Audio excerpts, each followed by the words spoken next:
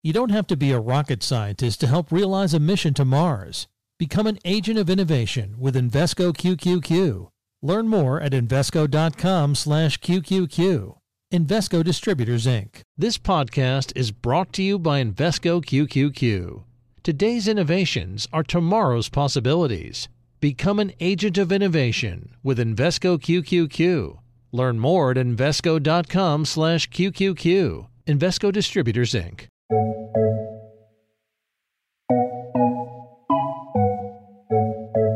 Welcome to Trillions. I'm Joel Weber. And I'm Eric Balchunas. Eric, this time on Trillions, we're going to talk about ESG. What is ESG? Yeah, a lot of people don't know, which I think that's part of the hurdle of people getting more interested is just knowing what that acronym is. It stands for environmental, social, and governance, which is sort of like the three pillars that generally are used as screens to find out which companies are, sort of progressing in the world in terms of how they behave. And it's sort of a way to grade companies on things that aren't just profit, right? It's sort of the other side of the equation besides just making money. And it's become much more popular in recent years, and there's a lot of speculation that this could be a massive opportunity as an investing thesis going forward. The hype is unbelievable. ESG articles are plentiful. They get a lot of great press. People seem to be into it. I mean, who wouldn't be into it? It sounds really good, right? Yeah. There's dozens and dozens of ETFs being launched every year that are in the ESG theme. So there's plenty of product.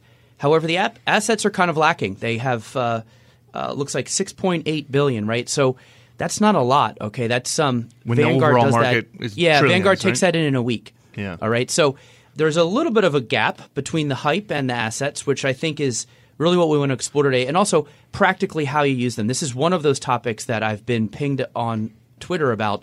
People do want us to do an ESG episode, so here we are. Here we are. And joining us to help us make sense of this is someone that you brought in, and you guys are up in Boston today. I'm in New York. Who do you have with you? Here with us are two experts from the ESG field, but in different ways. Graham Sinclair, who I know on Twitter and actually met through a friend a long time ago, who is the @ESG architect. So he's literally, that's his whole life. He is a consultant to companies about ESG. He'll go over that in a minute. And Matt Bartolini from State Street, he has to take ESG and make a product out of it and then try to get the product sold. So I think we have, the two sides of the equation in terms of trying to figure out what's going on with ESG ETFs and how to use them. This time on Trillions, what's the deal with ESG ETFs? Matt, Graham, thanks for joining us on the show. Graham, you actually didn't come alone, did you? You brought someone with you. Who'd you bring? No, we've got a fairly aggressive intern program at Cinco, Sustainable Investment Consulting. I came in with my daughter. Fridays are Georgia K and Daddy Days. All right. Child labor. We have a couple questions we'd like to ask her. Yeah, that'll be great. And to be clear, not child labor, it's extreme millennial. This is the future. By the way, what generation would she be? Is she Z or are we beyond that with her? Well, I'm pitching you, it's double A. Double A. You go around the alphabet again? I will say she's the youngest guest we've had on this podcast and potentially the youngest guest in this studio. I could tell from the looks we were getting from some of the people. A lot of people talk about a lot of people talk about ESG as the future. So let's actually talk to someone who's rooted in the future. What does your daddy do? Spinning. Spinning? I'm a spinning instructor. You didn't know? I got skills.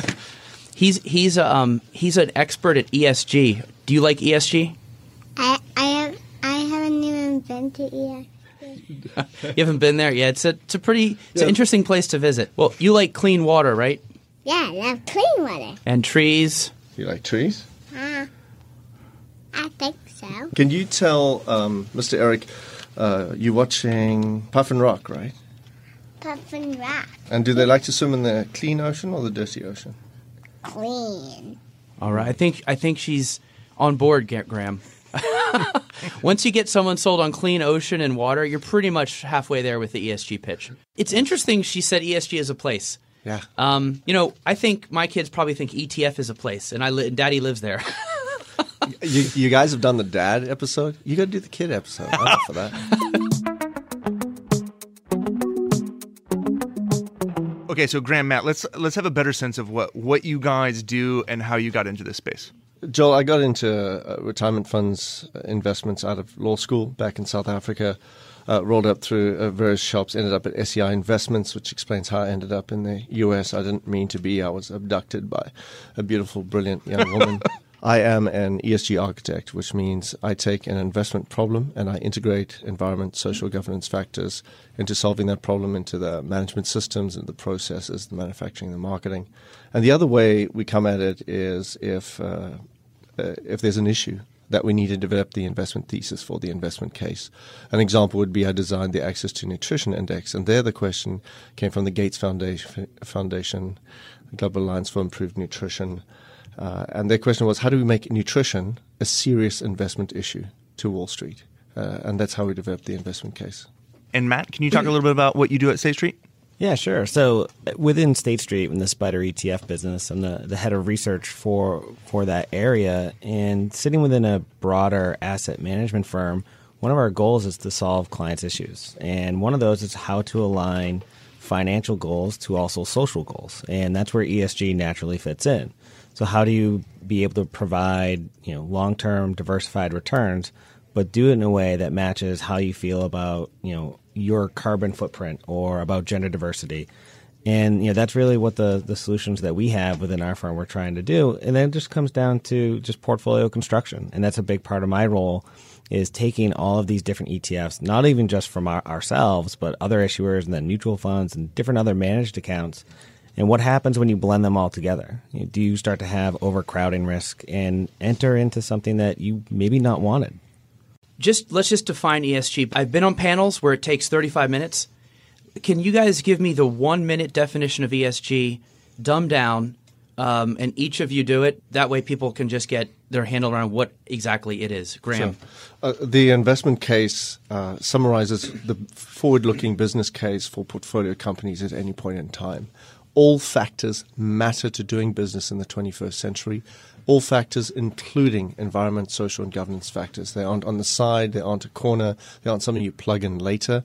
If you are building a business or investing on planet Earth, using humans to move money or do things or buy things, and you rely on the rule of law to make sure stuff ends up where it's meant to end up and you get your money back, there's environment, social governance in every investment decision. The biggest question has to be, why hasn't this always been profiled, proactively managed by the investment industry? It's getting better. It's coming from a long way back. That was like 5 lines. Matt, what's yours? Yeah, I think it's a problem to label it. And I think it's really hard because even if we look at the U.S. listed ETF industry and we look at the funds that are classified as ESG by data providers, anyone focused on the U.S., there's such a dispersed amount of returns last year. There's 22% difference between the best performing and worst performing ESG fund. So classification is one of these problems that, as an asset management firm and someone deeply engaged in ETFs, that's really hard to do. And I think that's why, to Eric's point earlier, you don't see that big of asset growth because it's a very personal decision. What is the most ESG fund? Does it not invest in any oil or does it invest in some oil? And I think that's one of the biggest problems of creating a deep-rooted classification system. It also feels like it's become hot relatively recently. But is that a naive perspective? How much data is actually out there so that we can make informed decisions here? Well, if you check your Google searches, you'll see it goes ballistic. Even on analysis of studies of the impact of environment, social governance factors, the studies themselves from the early 70s, almost nothing from 1970 when Milton Friedman had his classic business of business is business misunderstanding. Through to 2015, it's a hockey stick. So even studies of what's happening in the investment universe has ramped up. Absolutely, there's a lot of hubris. There's a lot of hype. There's a lot of greenwashing. There's situations where companies claim to do things and they don't. How many of you believe those towels that you hang back on the rack is because the hotel company is trying to be sustainable? You're supposed to hang them back on the rack. You leave them on the floor to get it a clean one. Let's just think about an ESG approach, right? Are you screening out for things, or are you going and trying to track companies that are literally making solar panels? What's the method that's really the best way to do it? So working with an institutional investor or a house who's making these decisions, it starts with how you view the world. What are your beliefs? So when CalPERS rebuilt their whole investment process earlier this decade, they started with what are our beliefs? How do we see the world? What is our that rolls into what is our investment philosophy? And then you work through the various elements of what are your processes, what are the people you're going to put in place, how are you going to build these portfolios, how are you going to track the impact and the performance. So ESG is really a systems level issue. That's why I came to the moniker ESG architect, the same way that all investment today relies on digital, on software to execute and make things happen and inform making it better, so too with ESG. ESG sits across the investment life cycle. Yeah, and I think there's different levels of ESG. Same with smart beta. You can have something that's like a factor tilt that invests in every stock in the S&P 500, or you can just do high octane, the 50 cheapest stocks for a value screen. ESG is somewhat similar. You can do something where you just divest from energy companies that have proven fossil fuel reserves, or you can take the MSCI ACWI, optimize it to have the lowest carbon footprint for a level of tracking error. And there's sort of those two spectrums of purity versus something that would give you a benchmark-like return, but in a more ESG framework. And I'd like to just jump on, Eric, please, if we could, on your awesome podcast, could we walk away from using language like doing good, soul, feelings, values, personal? This is just the way investment will be in future on one planet, using humans, using a rule of law. There's no extra earth, there's no extra water, there's no extra clean air, right? So part of this is, and your fingers curl up every time you watch these interviews. It takes about 3 questions, and then the talking head is going to ask the investment specialist, so can this match your values? Almost hear the change in the tone of voice. Striking next this question. This is technical, this is architecture. Well, this brings up one thing I hear on Twitter a lot when I point out, like when Vanguard launched the ESG and it was cheap, I was like, well, now we finally got dirt cheap ESG. Now we know whether it was a cheap thing or just an ESG issue. And a lot of people replied with, it doesn't matter what the cost is. It's too subjective. Vanguard thinks you're supposed to screen out alcohol, tobacco, this, that, and the other. I actually only think 3 of those things are important. Those other 2 are fine. And so subjectivity of what's important to you, I've heard, makes people just sort of stop from applying it to investment and maybe do it in their own way, in their own personal life. But the idea that you're State Street going to decide for me what is ESG and what isn't. Yeah, and that's one of the problems that you do run into, is that it goes back to that personal decision. So I've had conversations with investors and advisors of all walks of life, and I was talking to one of them, and they say, well, we invest in a separately managed account focused on animal welfare. So companies that have really strong animal welfare programs, that's really hard to package into an ETF, because the impetus for an ETF was to offer democratized access to an area. And you want to make that broad and appealing to a pretty wide swath of investors. And something like animal welfare, that might not be as applicable to something that is maybe just, fossil fuel reserves free, something that's broader. And that's one of the adoption challenges within ESG, is that, to your point, everyone has a different classification of what it means to me. I don't want to own anyone that ever interacts with oil. That's a harder, broad exposure to give someone, because there might not be that many people out there for that. You don't have to be a rocket scientist to help realize a mission to Mars. Become an agent of innovation with Invesco QQQ. Learn more at Invesco.com/QQQ. Invesco Distributors, Inc.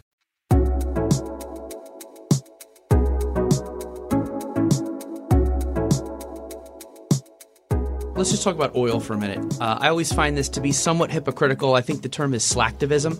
You tweet something and all of a sudden you're a good person. Investing in, say, SPYX, which is yours, which is the S&P 500 X fossil fuels. So you carve out a lot of the oil producers in there, oil companies, Exxon and such. But a lot of people still use oil, right? So they're actually not investing in a company they help make profitable. So isn't the real answer to just get an electric car and then not invest in it? Because if your goal is to have a portfolio that makes money and you're not willing to not use oil in your daily life, what would be the point of not investing in that company? Yeah, I mean, that would be you'd be hedged, right? So you want to make sure that you still have the oil upside beta. And averaged out. You'd be averaged out, sir. You wouldn't be hedged. But, to your point, like if you're going to invest in this way, you're likely going to be living this way. And if you're not, that's a difference of aligning your financial values to your social ones. That just creates a asymmetric profile. And I think to your point about, how do you construct these exposures, there's to some extent people that would, want to have no exposure even to the oil refineries because they're still conducting in the business and supporting the oil industry. And that's why if you look at firms that are really at the innovative state of renewable energy, you might want to look for those first. In some instances, they actually might be in the traditional energy sector, like a company like Entbridge. They definitely run a lot of natural gas pipelines, but they also have a significant amount of wind farms across the United States and Canada. So this is where it goes to like the environmental space where you want to actually look at what these firms are doing and how they're actually organizing their business because climate change is real and companies interacting in fossil fuels understand that. And there's going to be a natural shift towards renewables. And we're definitely going to see that over the next 10, 20 years where renewables take a bigger stage in terms of energy production.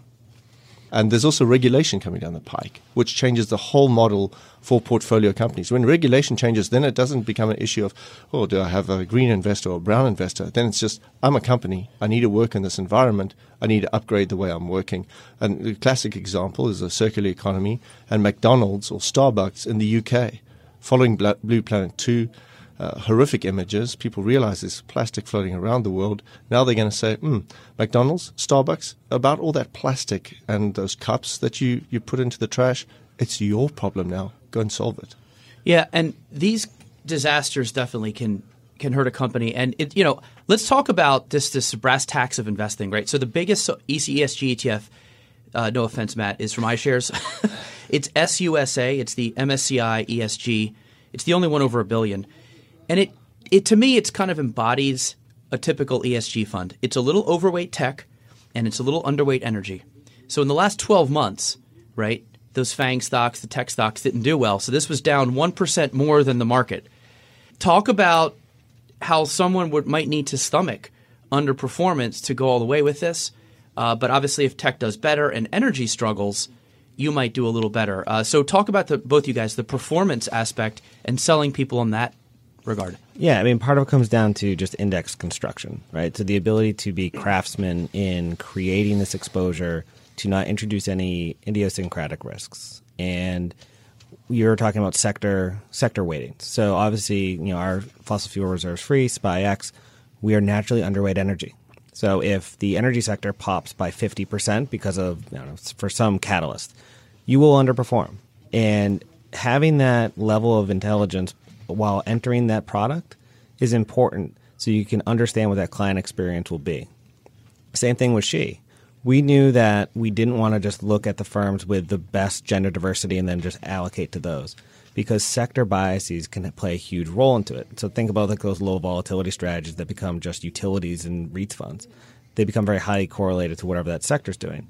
So you want to really let that stock selection in the index construction drive returns, and that's what you have with She, where you have more of a sector-controlled bias. So it just comes down to understanding the index construction and being comfortable with the potential return path, knowing that, yes, I'm going to be underweight energy. If energy's up 50%, I'm going to underperform. But my viewpoint is that over a long time frame, as we talk about this shift more to renewable energy, that firms that are embracing that renewable capability will lead to better performance. And, I understand that going into it. And that's the big problem, is just knowing what you own. I mean, that's the old Peter Lynch adage, and that applies to anything. Yeah, and something we haven't touched on, Eric and Joel, that why I really follow Trillions and I really enjoy what you guys do, the technology, the method, the vessel, the vehicle that these investment opportunities come through. The same way we love Jack Bogle for how he changed the industry. There's a great chart you put up recently, Eric, about the average cost of managing money through Vanguard or mutual fund versus others, is the availability through an ETF, the ETF is the right structure. So what I don't prefer to see is fund manager ABC with wood paneling and a high-end cappuccino machine talking to me about sustainability and the ESG performance and impact of their portfolio, but they're still delivering it in a sleeve with a big fat 1% to up to 2.5% fee. It's got to be low-priced and delivering the answer. Well, here's a follow to that question, which is, what would ESG be without ETFs? I mean, so in mutual fund land, there's actually a sizable portion of ESG products. There's actually more assets and more products within mutual fund structures. However, the direction of travel is more launches within the ETF structure, likely a result of some of the benefits that ETFs have relative to mutual funds. All the money's going there. Yeah. That flows. Yeah. So, to that end, though, how many more ESG ETFs do we expect to enter the market going forward? I think any fund, any strategy is trying to do that. I know Green Alpha advises the guys who co-branded with the Sierra Club. They used to run a mutual fund. They shut it down. It was unsuccessful. They've got a new strategy. Their 2019 task list, top of list, roll out an ETF. I think every strategy, and what I enjoy about the low fee structure and the ability to be tactical rolling out product into the ETF space, is that it means you can cater for nuance and for a variety of opportunities. So it's not just it's ESG or not. No. It's ESG, and it's got a tilt towards focused on how do we focus on people solving for water.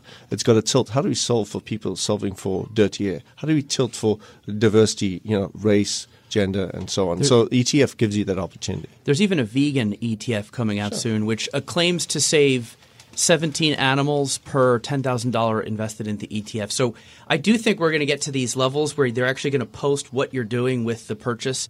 I want to ask just about one of the things about ESG that might be a limiting factor and also penalizes investors is that it's a really tidy way for investment management companies to make a little bit more money, right? Because the fees can be higher. Is that going to stick around, or will there have to be downward pressure to get the fees down? Well, I mean, I think if you look at the average fee in anything classified as ESG, I think it's about 46 basis points, which is roughly the average fee of ETF. So they're kind of on par. I mean, our philosophy is that if you are intending I know we said we didn't want to use these terms earlier, but if you're intending to do good in portfolios and be good actors and try to enrich in the environment or the call for governance that we have, that you shouldn't have to pay a ton for it. So we have a pricing philosophy around that are very cost effective. And I think that that's going to be the trend going forward, is that investors are, to make this decision, they don't want to be charged fees that are in the 80s and 90s. Well, let me just jump in here with this because I know what she's saying. Thematic ETFs in particular, I think, are really where you see some of that 60, 70 basis points. But most of these are 20 or below, 0.2% or below. And listen, compared to what's going on in the mutual fund area, I mean, the amount of money taken in these 403B plans and the loads and the expenses – this is nickel dime. I mean, this is not much fees at all. Plus, there's no capital gains distributions. Look, the ETF issuers have to live in a virtual terradome where there's no revenue so that investors can have like this paradise portfolio. So in general, I find that punching down is ETFs, punching up is to mutual funds. I don't find a lot of slickness in terms of ESG ETF fees. I think some of the early ones were 50, but they've now been competed out. Goldman, Vanguard, State Street have come in under 20, and I think every area has this fee pressure. Some just take a little more longer to catch up than the plain vanilla area. So let me jump on the end there, Eric. So I agree, and the ETF is the answer to asset gathering for any shop right now, and should be going forward. I also we're investment professionals. So remember the basis of your question there is, we cannot consider environmental, social, and governance factors when you make decisions about a company. And if we put it in there, no, we're going to charge you an extra fee. That is intellectually bankrupt. Like, I will laugh at someone who tries to make that argument to me in a pitch deck or presentation. It's like going to a restaurant and saying, you're going to buy the food, you're going to pay extra for the fork, the plate, and the air conditioning. ESG is in every decision on planet Earth using humans, using a rule of law. And just to the mutual funds that track ESG, we looked at this. The average fee is about 1%, and they have $60 billion. whereas the ETF average fee is, if you asset weighted average, it's more like 30, 25. And so, you're looking at a third of the cost. So if anything, the ESG ETF would be a smart move for the people in the ESG mutual fund. And a lot of those mutual funds underperform general benchmarks as well. So I think a lot of that money is probably going to come over eventually. The question is, can you get new audiences too? And guys, we haven't talked much about the alpha opportunities. There's the best study, the broadest study out in December 2015 by Germans. They're going to be pretty thorough, right, if we work in stereotypes here. 90% of the studies, 2,200 studies of performance and connections between portfolio performance, company performance, and ESG. 90% of studies found a non-negative relationship. 35% were positive, 7% were negative. MSCI ESG Leaders Emerging Markets Index, 1, 3, and 5 year, has outperformed the MSCI Emerging Markets Index without an ESG tilt or an ESG filter to it. So there's an alpha opportunity that we really haven't addressed here. I think, guys, we should come back and talk about the alpha opportunities. I will always welcome the opportunity to talk about alpha. Graham, Matt, thanks for joining us on Trillions. You guys totally outperformed.